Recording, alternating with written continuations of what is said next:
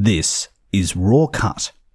Welcome to Life Bursts. I'm Matt. And I'm Sarah. Today, a really fun interview that I've been looking forward to for quite some time.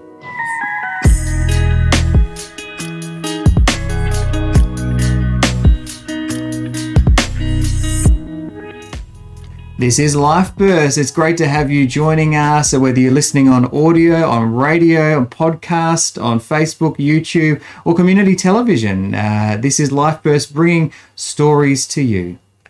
And today, we have the wonderful, lovely Jerry joining us. Thank you for inviting me. Yes, we're going to... Oh, I'm just really looking forward to this. I know little bits and pieces, and that's why we asked you to come in on the show.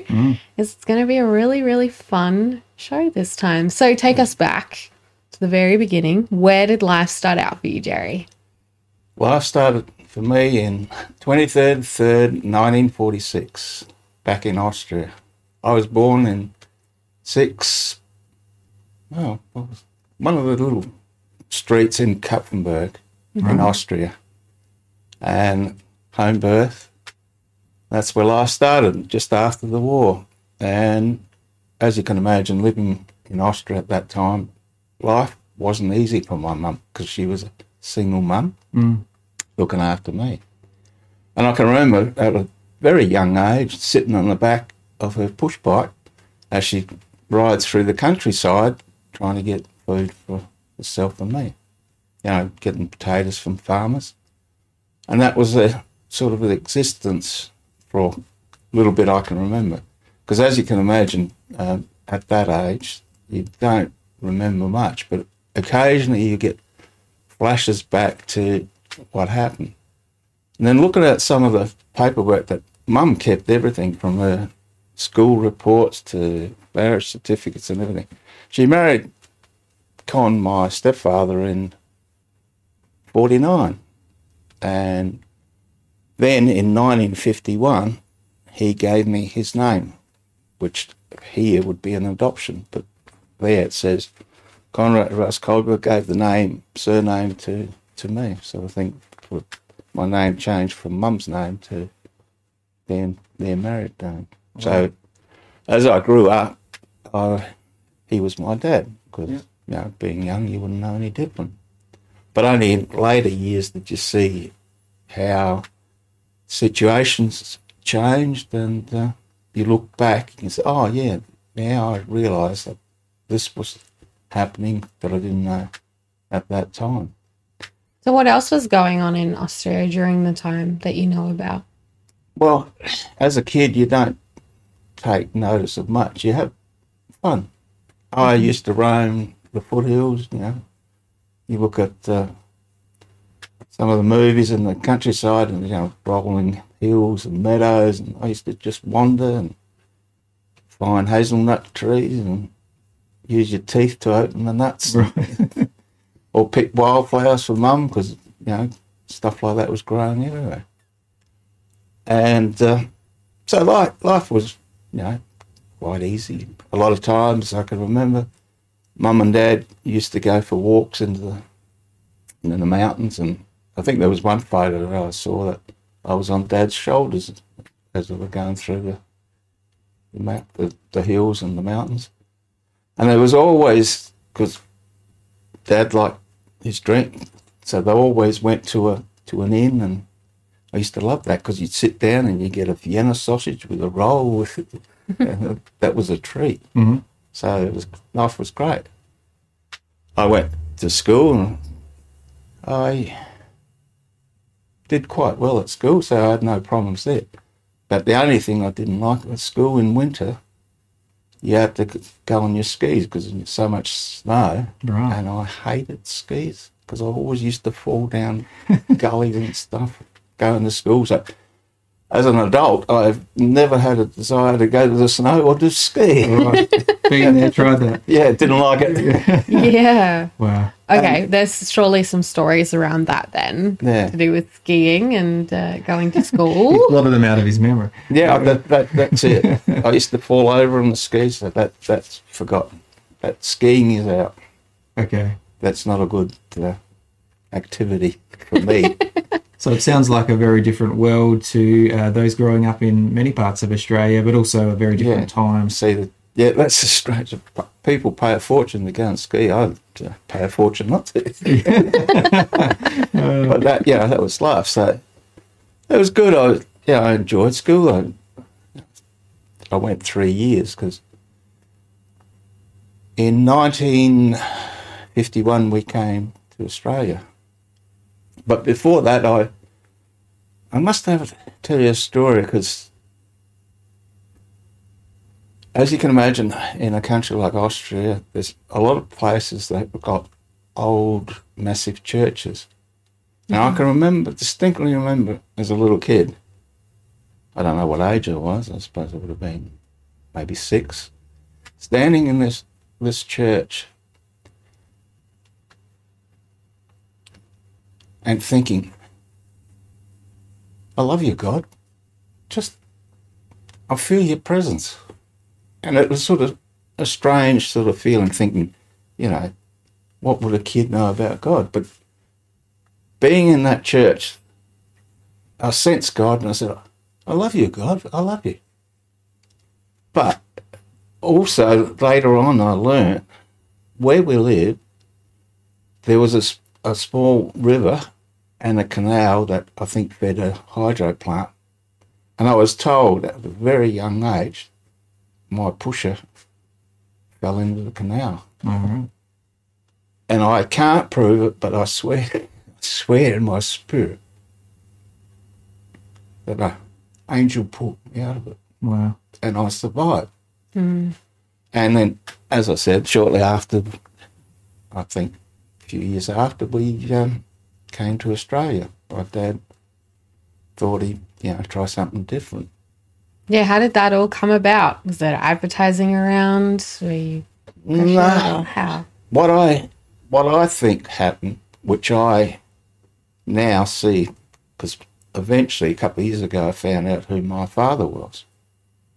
And the story was that my father was a German officer that got wounded and was in recuperation in the village that Mum worked. She worked in a shop that also was a library, and he used to come in and borrow books. And as he came in, obviously he got to know Mum, and he got to know Mum too well, and that was how I came about.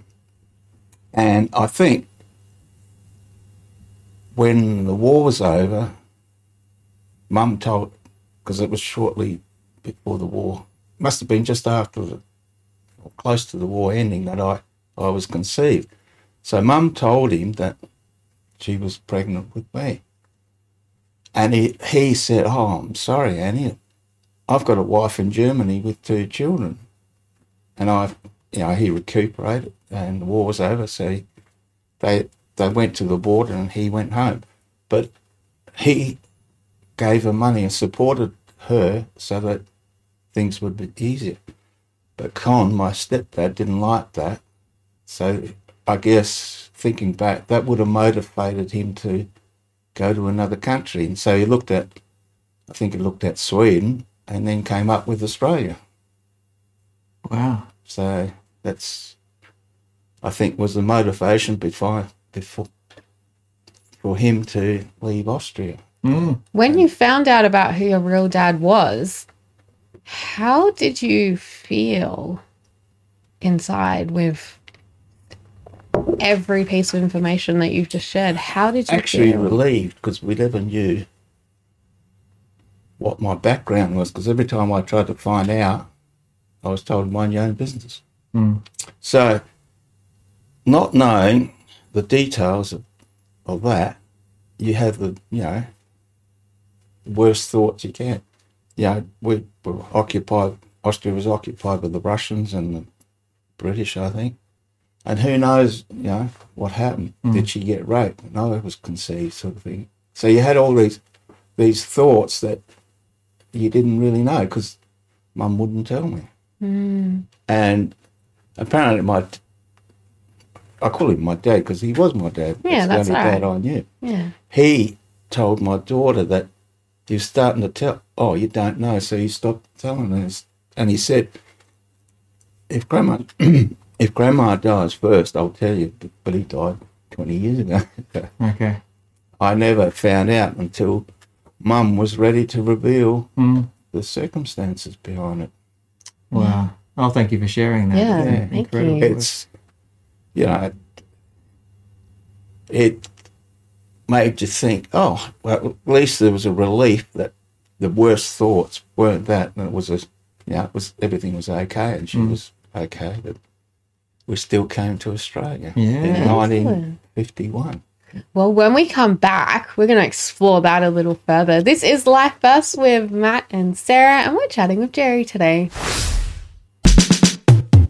If you like what you're hearing, please write a review of this podcast on your podcasting app, or you can share this on social media. This is Life Burst with Matt and Sarah, and today we're chatting with Jerry. Okay, Jerry, continue us on the journey. As I said, in 1951, Dad decided to come to Australia, so we got on the train in Kapfenberg, caught the train to Frankfurt, because that's where we departed from Frankfurt, and we got on a turboprop plane, you know, the old types, not the jets, but the 4 propeller planes, not the Constellations, but quite a big one. And we flew. I can remember being a young child, 8 years old. Oh, this is exciting. You're looking out and remember flying over the Parthenon in Athens and then on to, I think it was one of the Arab countries, Bahrain or somewhere. I can't remember that one. And then on to Karachi in Pakistan.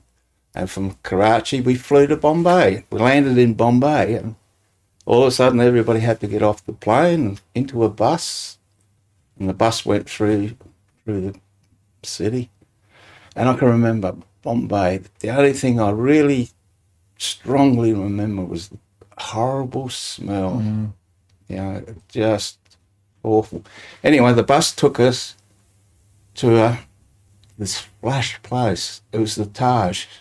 Remember about 10 years ago, terrorists attacked it? Right. That was the place that they put us up for the night. Oh, okay. Yeah, because apparently we've found out that it had problems with the engines and they had to work on them overnight.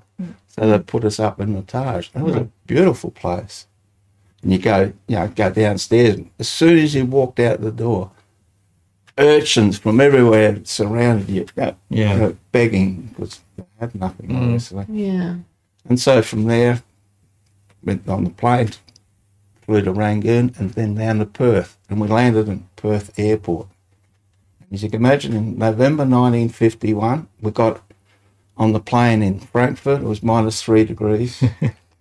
We landed in Perth. In summer, 41 degrees on the tarmac as we got off. Got off the plane. We heard, Mum told us the story. As she got off the plane, she sat on the case and cried, I want to go back home. It's too hot. Well, it didn't like it at all. And you imagine in 1951 that everything, infrastructure, was nothing like it is today. It was, get off the plane and walk across tarmacs and everything. And on the bus, we all herded onto a bus and drove 60 miles inland to Northam. And that's where the migrant camp was. Apparently it was an old army base, barracks and that we start. And the other horrible thing that sticks in your mind that you never forget, we went in to have tea. So we sat there, we got a plate, mashed potatoes, and saveloys. And we looked at this, what's this? We couldn't eat, growing up in Europe with European food, and yet plain white mashed potatoes with these red saveloys that tasted like nothing on earth. It was horrible. It was really horrible. Me back. Mum and I cried. Dad, he just ate anything. He just, hucked in and ate it. What about breakfast and lunches? I can't remember it. This was the only thing I remember of those barracks. And obviously being in the sort of barracks, they were basic, just a room, hot, no air conditioning, no stuff. So shortly after staying there, Dad found a place to to board, and it was a sort of boarding house where we had a large room with a small enclave where Mum had a Primus cooker, and she cooked all the meals on this one Primus. Mm. And we lived there for quite a while. Okay.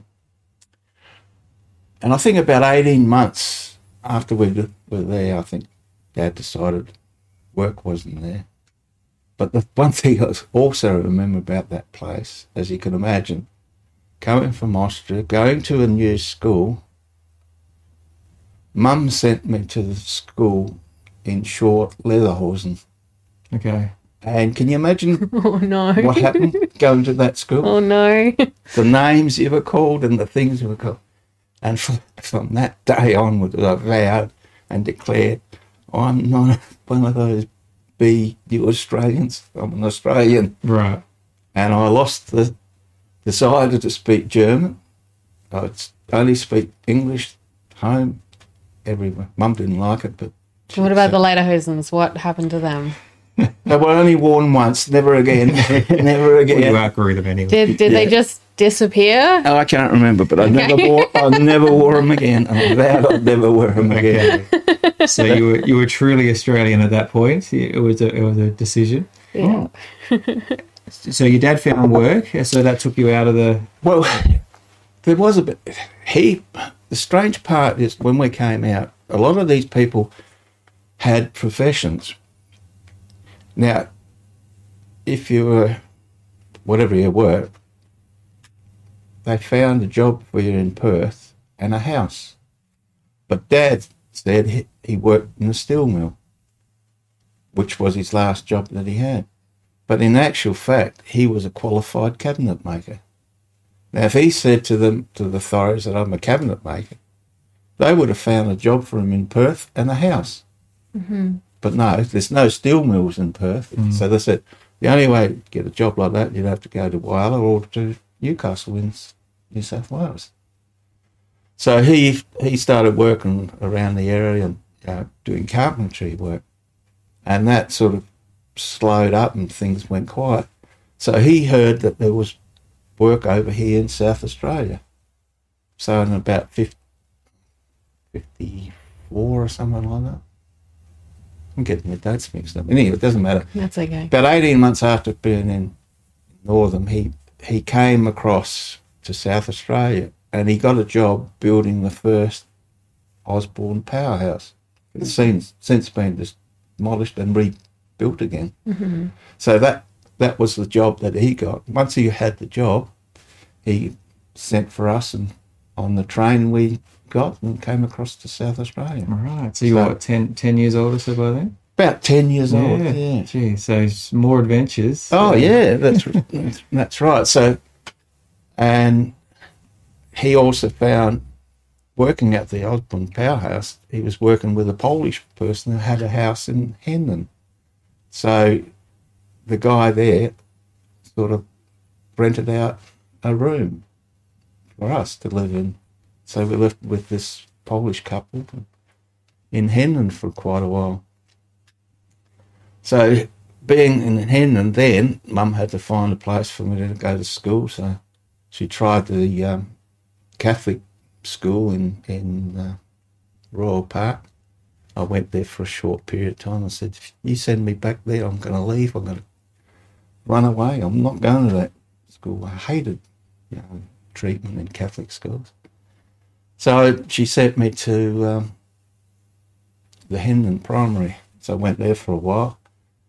And then eventually Mum and Dad decided that, it was good if they got their own home. So they looked around and they bought the house in Devon Park where I grew up in and where they lived for the rest of their life.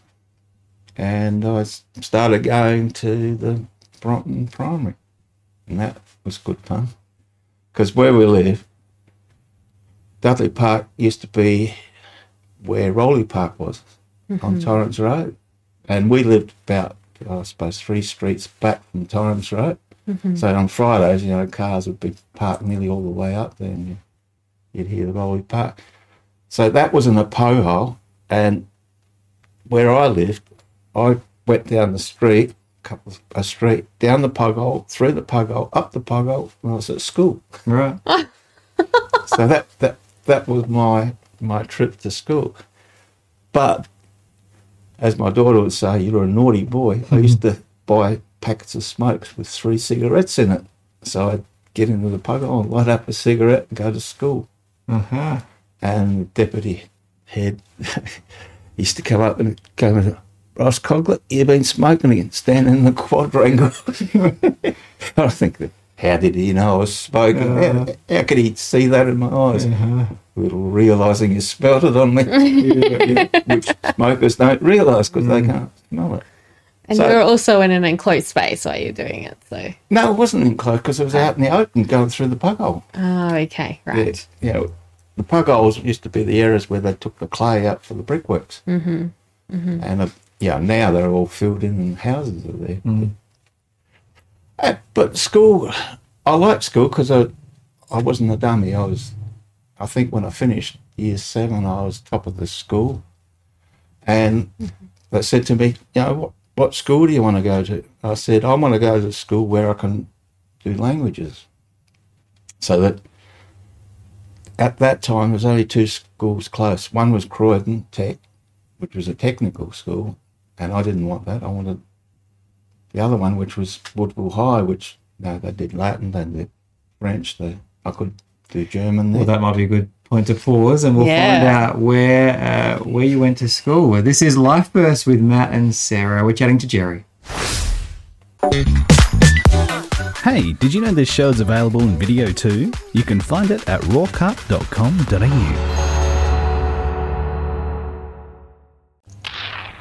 You're with us on Life Burst, so we're chatting to Jerry. Jerry, let us in on where did you go to high school? Where did you end up? Right. I ended up in Woodville High because I wanted to do languages. And I had to do I guess you call it an aptitude test to find out what classes you go in. After filling out the paperwork, I ended up in F class, which didn't do languages, which I wanted to do. Oh, So I had to do woodwork instead, which I didn't like. So after a year of that, I went into art because I didn't have to do those subjects. And I progressed through the classes quite well. did you make anything interesting in woodwork? Yeah, I was one of the set squares and a few other things, and tie holder, but it was all just basic stuff. Not very exciting. No, I didn't think so. Other people would have thought it was great because they loved doing that stuff, but I didn't. So I went on and did quite well in a couple of years, and then the 3rd year, the teacher told me I was going to fail. So to prove him wrong, I went and studied for a couple of weeks in maths and got B's in art and C's in geography and a few other subjects. So I passed and finished intermediate. Yeah. And as my parents told me when I asked them about uni, they said it was a waste of time and a waste of money. So I went out and found a job. So I found a job at Myers in the basement selling kerosene heaters. Right. And then I went on to Lucas, which were the battery and spare parts. I wanted to be in the office because my forte is always figures and stuff like that. But they put me out in the store, and although I did as best as I could, but the head storeman had a dislike. Maybe he didn't like Europeans or what, but he made life miserable. And one day when I had to deliver batteries in their brand new ute, I had the windows open because it was hot, had no air conditioning, and the papers flew around. I went to grab them, and as I grabbed them, I saw the car going down South Road, down by Henley Beach Road. And by the time I realised what happened, I'd gone through the lights, turned around, did a U-turn, and came back. At the same time, the guy got out of his car, saw that his car got out of the house, saw his car got in and chased me. But he didn't see me do a U-turn because that road goes around the dog leg. By the time I came back, and then I couldn't find him, couldn't find the car, so I went back to work. They went with me to the police station to report it. They're going to lock me up because I left the scene of an accident. But I said I couldn't find anything. Anyway, everything was resolved, and eventually I lost my job because they thought I wasn't an asset. That was the last straw. That was the sort of the last straw. So I went from there to Farmers Union, worked there, and all that was clerical work, which I like.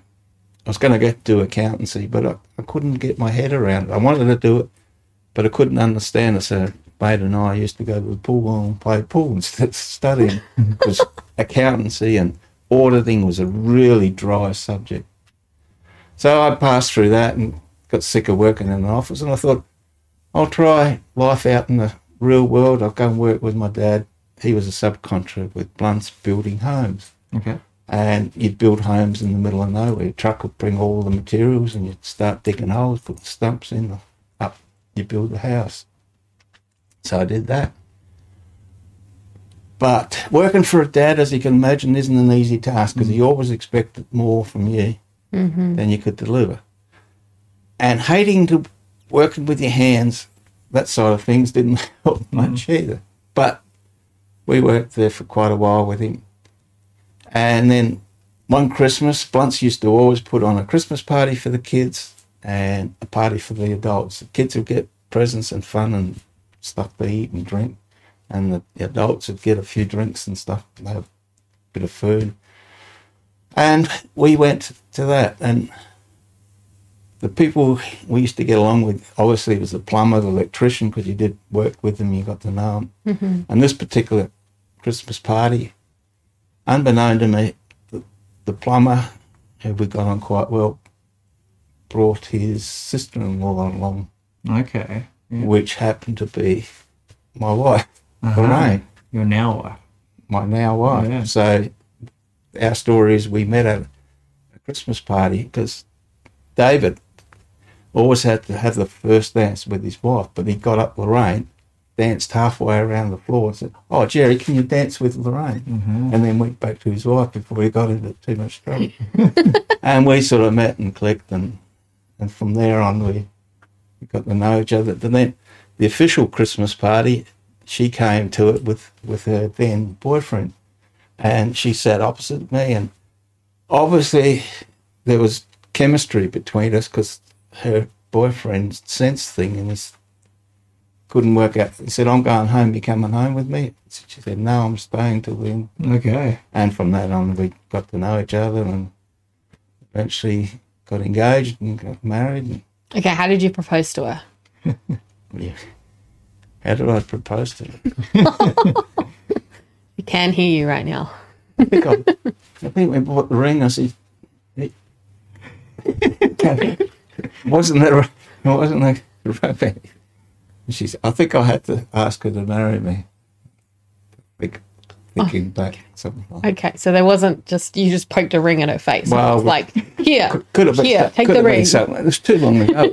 This was 52 years ago. You know? Good job, you remembered the year. No, this 51, 52. No, it is 52, it's okay. I talked Yeah. to her beforehand. It was 52. It was Clarify. in 69, and my arithmetic's quite good. And then you got married. Where did you Yeah, get married? Tell us about that. Yeah, we got married up at the church at Crafers. And it was good. And then our honeymoon was in Woomera. Okay. Because just before I got married, Dad got the contract to build some football club rooms in Woomera. So we were up there 4 weeks building, came down, got married, and had to go back and finish the Finish job. the job. Okay. Yeah. Right, so you didn't really have a honeymoon. You just went to Woomera. That was our honeymoon. We went nowhere else. So you went to Woomera and you worked, and Lorraine just But, yeah, had to wait for you to stop working? yeah. Well, that's it. 'Cause Okay, right. So there wasn't really a honeymoon. You just went away. you couldn't stay in a motel. In Woomera, you had to be sponsored to be going. And to get into Woomera in those days, even now, you can't get in there. Just walk in there. You had to answer questions. You know, you had to go through security. And there was a family that sponsored Lorraine to stay there, and I could stay with her because Dad and me were in single quarters. There was a big complex where you had, you know, beds and bedrooms and big mess hall and the bar where you'd finish work and you could have a drink. 6 o'clock, the bar closed, so you have to go in and eat. So you had a big mess hall and all the food was there. But we stayed in this home. That was our introduction to married life. And then Lorraine went back and when the job finished, I came home. And I had to give up the job because while the last week that I was up there, apparently there was a prowler where we rented. We'd rented a house just down the road from Mum and Dad. And had a prowler, so Lorraine said, "You better stay home." So I told Dad, "I'm no longer working for you." That was back in '69. That sounds so romantic. Yeah, so romantic. So once again, I was out of a job and staying home and to do things. I entertained visitors, and one of the visitors was the Mormons. Okay, we're going to stop right there. I love this. I love when you can just stop your guess and when you're on like a cliffhanger and then everyone has to wait. This is Life Bursts with Matt and Sarah. We're chatting with Jerry. We'll be back to find out what happened next. In Australia, juvenile arthritis affects 1 in 1,000 children. It's a silent yet common condition. Kids Arthritis is here to help support these children and their families. To help them, go to kidsarthritis.org. This has been a Raw Cut community service announcement. This is Life Bursts with Matt and Sarah. We're chatting with Jerry. Okay, Jerry, you've moved out from Woomera. You've had a very romantic honeymoon in Woomera, even though it wasn't really a honeymoon. And your wife still wanted to be with you. What happened next? Well, next I got a few different jobs and moved along, and children came along. First Julie and then Stephen. Then eventually we bought our house up in where we are now in Banksia Park. And I got a job at Mobile, and I used to travel quite a bit. Oh, you were talking about some interesting guests that came to your door. Oh, the Mormons, and they tried to teach me about Mormonism. I started reading the book, and I thought, well, a lot of crap. And He did the throwing out hand. It was rubbish, because what they said, the sinners turned black and went down to South America and all that sort of stuff. And, the whole Mormon Bible was given to one person without proof. And I thought, I can't. Wasn't for you. Wasn't for me. Didn't sound true. Anyway, so that was the end. No more religious input in my life. As I said, we had children, moved up to Banksia Park where we bought the house. And as I travelled a lot, one of the friends that Lorraine knew invited to a ceramic night where it only went for 10 minutes, but the lady that was there, God told her to speak to somebody about me.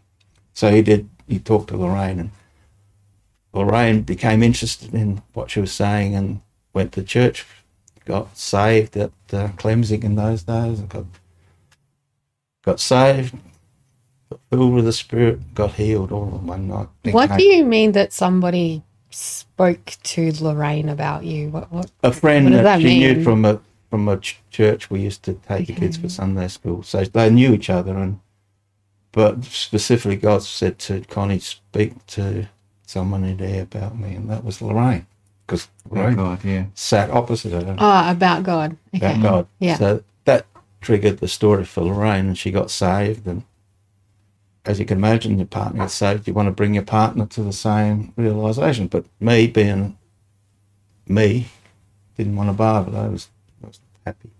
So she used to go off to church. I used to stay at home, have my long necks and watch the replays of the races, and I didn't need church, she did. I didn't. But eventually, always this things happen at church. Oh, would you like to come along? So, yeah, you'd go. And every time you went, somebody would come, do you want to go forward? Leave me alone. Would you? No, leave me alone. Get out of my face. Get out of my face, yeah.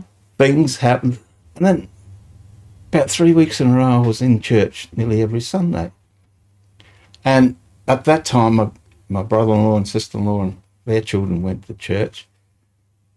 And they used to go back to his place and have the young ones around, and they'd put on supper after church, and they'd talk. And at the end of that night, they'd asked if I wanted to join them in prayer. No, leave me alone. And then this particular night, Malcolm was playing this record, and I heard it. And they said, quiet, he'll hear it. But it gripped me. And I said, can you copy the track? And he copied 2 tracks.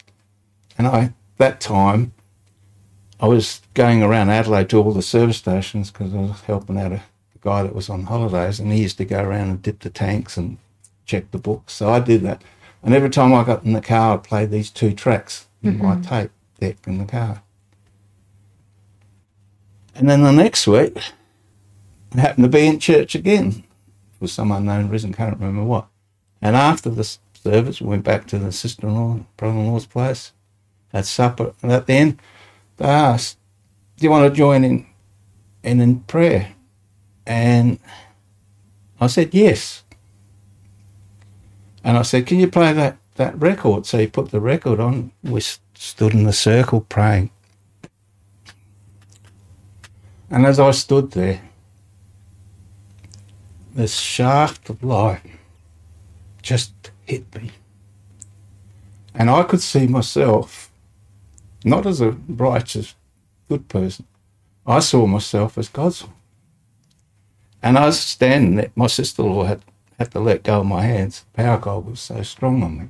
So I was convinced that I needed God because I saw myself really as he saw me. So I needed to change. And that's from that moment on, my life changed. I went home, I said the sinner's prayer, and for a week I sat in the lounge chair and I just shook. The power. Even thinking about it. The power. Explain to us what do you mean? The power of God was so strong on me that just my whole body. That's, if you look at history, the Quakers, the power of God was so strong on them they quaked. And that's how I sat. I sat in a lounge chair, couldn't do anything because the power of God was so strong on me. Did you feel peaceful? Did you feel anxious? I felt ecstatic. I felt it was just unbelievable. People come close and they could sense there's a power around me. And the one of the pastors, the area pastors, came around and sort of prayed for me. What would you like? And I said, pray for the baptism of the Spirit, because I knew what happened to Lorraine. Anyway, prayed for me, nothing happened. Eventually I came back to more of a normal life, and in those days at Paradise, because that's where I got saved, at Paradise, they had a 5-week program that the council would come and explain the basic things that happened to you. So he was assigned to me. He came around and just lived around the corner. And I was so far on for God, wanting to know everything I could about everything. And I was so excited that I put a fire under him. So when we went through these lessons, he got a new touch by God. And from that, Paradise also used to have Christian Grow Class, which was a 13-week program, which sort of went through different areas of the Bible, different things that happened in life, like water baptism of the Spirit, and all that sort of thing that gave you a good understanding of what has happened to you. So we went to that, and I really enjoyed it. At the end of the course, I said to the teacher, how do you become one of those? He said, you study, and eventually somebody might invite you to become involved. And about 10 days later, I got a phone call. Would you like to be involved in Christian Grow? So I started going to Christian Grow class and being an assistant teacher and teaching new Christians the basics of what the Bible's all about. And that was really an exciting time. And as you can imagine, new people in faith, a lot of them don't understand what's happening in their life and what it all means. And some of them have hang-ups that they've had all their life, and you explain how God looks at different situations. And it was an encouraging time to have input into these new Christians as they were. Because you just experienced that for yourself. Yeah, I experienced it. And being open to God like I was, because one of the things I said early on as I got saved, whatever you want me I'll do it. Because you hear stories, people, God speaks to them and they won't do it. But they just go around in a circle and God speaks to them again until they are willing to do what God wants them. So I was open to that, and having learned all these things, I learned about water baptism. And I thought, no, I don't really need to be water baptised. But at the same time, I was still travelling through the country, and I was down Narracourt. I had an order to do down there. And being Wednesday night, I looked in the local thing, what's on? Oh, there's a meeting, Pentecostal meeting in one of the places. So I went there. And a pastor from Mount Gambier came up to speak, and guess what he was talking about? Water baptism. Water baptism. Look at and that. I went up and challenged him. I don't need to be water baptized. He said, isn't God speaking to you? Don't you get it? Everywhere you go and everything you talk about is what? Okay. I said I'd do everything you want me to. So, okay, I'll get water baptized. Went back and told the pastors at Paradise, we got one coming up soon. Prepare for that. Yeah, prepared for it. On the day, walked into the church in the morning. And we're going to stop right there. Oh, I love doing this. Okay. This is Life versus Matt and Sarah. We're going to find out what happens with Jerry next. If you think more people should listen to this, share this podcast on social media. This is Life Best with Matt and Sarah. And Jerry, we've just left off. You just walked into the church. What happened next? I walked into the church, and one of the pastors that were in there going to do the baptism, because they had a big baptism font. Can you come in and give your testimony when you get baptised? I said, yeah, okay. Walk a bit further in the church. Another pastor comes up. Can you give your testimony in the font when we do the baptism? I said, yes, I can do that. Anyway, the baptism was in the font, and it was the time that ABC2 did a broadcast of Paradise Church and baptisms. And I had mum and dad there, which they listened to the thing, but nothing happened there. But it was a beautiful testimony that I gave in when I got baptised. And from there on, I left Christian Grove because God said, this is finished. I said to the pastor, I'm going to go bleed. He said, you can't. I said, I have to. Anyway, next day he said, I see God's moving in your life. So I went into home fellowships with my brother-in-law. He nearly fainted because the whole time I said, it's a waste of time, home fellowship. I don't want nothing of it until God said you were doing it. Anyway, I started leading also. When God's in something, he blesses you and ministry prospers. So this is a group of Christians meeting in a home fellowship? Home fellowship, Because Paradise was quite prolific with home groups and that. Yeah. What were the challenges that you came up against? Like, you're this really excited new Christian, filled with the Spirit, wanting to do exactly what God wants you to do.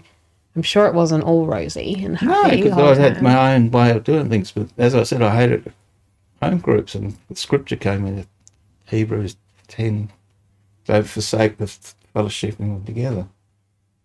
So once God speaks to you and you know it's God, you become obedient and you change your way of your thinking. But was it really that easy just to hear from him and know him? When God speaks, it doesn't happen a lot to me, but when it does, I know it's God. I have no doubt whatsoever, because one of the incidents happened to me while I was in Christian Grove. The teacher, one of her children, had a daughter that was seriously ill in the hospital. And as she conveyed it to me, I had a vision. I saw the operating room, I saw the surgeons, and I saw Jesus in the room. So I told her, everything will be fine with the granddaughter.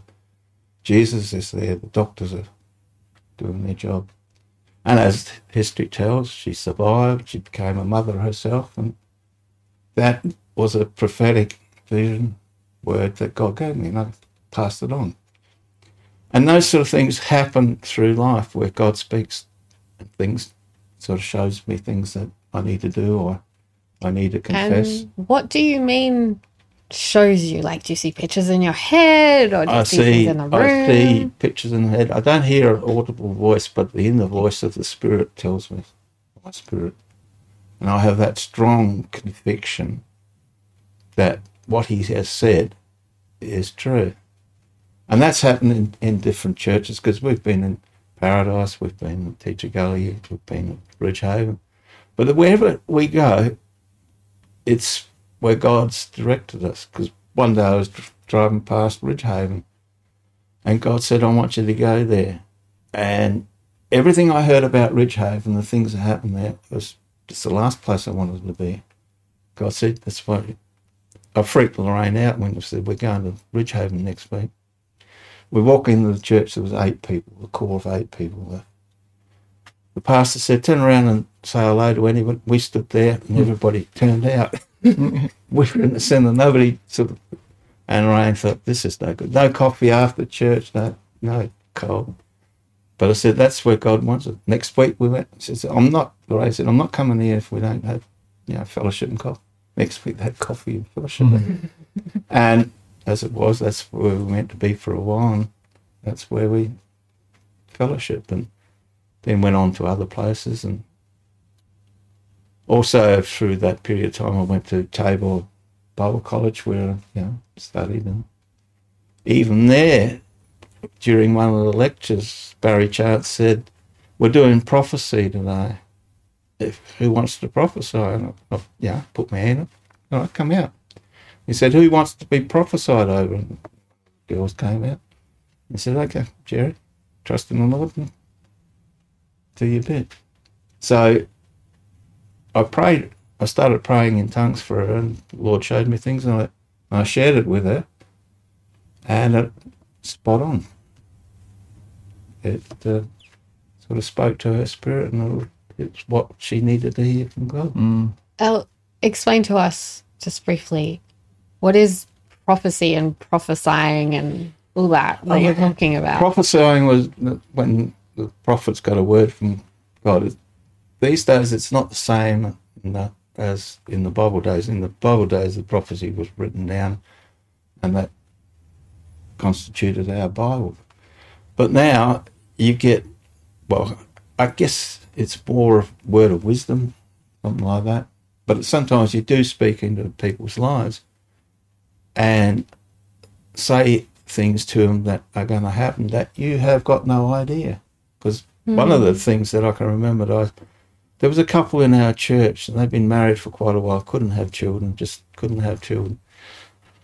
I'm sitting in the chair, a couple of chairs behind them, and God says, tell them that they're going to have a child next year. And I think, can I? Yeah. What? What? Yeah, okay. They started walking up the aisle as they were leaving. I went up to them and said, God's shown me that your wife is going to be pregnant next year and going to have a child. And? She had a child the next year. You're sharing all of this really cool, awesome stuff. And some people listening or watching might think, I want to feel that really cool, awesome stuff too. What would you say to those people? I would say, open up your heart to what God wants in your life. Don't look at the natural, because God is not a natural God, he's a supernatural God. So if you want to be involved in the work of God, open your heart, open your spirit, read your word, see what God wants in life for you. And if your heart is open to receive, God will speak to you. God will teach you. God will lift you up when you're low. He'll show you the direction you need to go in your life. Because you never know what you say, what you do, how it would affect somebody. So I'm not super spiritual, but I'm obedient. If God puts something in my heart, in my spirit, I move on it, because life has proved to me that God is real and God does care for each individual. And if you get something from God, how exciting, how fulfilling it is if you can share something that God shares with you to others and you can see the effect it has on them. There is nothing better. That's lovely. Yeah, Jerry, that's fantastic to see you. the way that you've come. I think a lot of our viewers and listeners will probably have similar stories of starting off with seeds of experiences of God like yours in that church, but then life taking you in other directions. But there are also people out there that haven't got that first seed. You think, I'm not good enough to come to God. None of us are good enough. But if you're in a desperate situation and you've got nothing else, and if you call out to him, he will come. If you open that door for him, he'll come into your life. He'll change your life. It mightn't be instant, but it'll be a gradual thing that you'll learn to cope, to live, to have an experience that is exciting, fulfilling, and know that you are loved. And there's nothing greater, because Jesus came and died on that cross for us sinners, that we'd have life, abundant life. And you have definitely lived that out and showed that to everybody today. It hasn't been perfect. There's been troubles and tribulations, but there is no going back. There's only going forward. And when you look back, God was in those situations. Fantastic. It's like that poem, Footprints, where, in the hard times I carried you. And he does. Thank you so much, Jerry, for coming in on today's show and sharing a burst of your life with us. Yeah. We really I've just appreciate it. got one more thing to say. That song that brought me to salvation was by Vangelis. Yeah. I'll find my way home. And every time I hear that, I still get choked up. Yeah. Thank you, Jerry. Thank you, Jerry. This is Life Burst. It's been great that you could join us today. And if you have others around you like Jerry, we love hearing stories, everyday stories, people who have been through things and are encouragement to you. So thank you so much for joining us today. This has been Life Burst. You can catch up with us wherever you get your podcasts from and on YouTube and Facebook and community radio and television. Have a great week. I'm Sarah. And I'm Matt.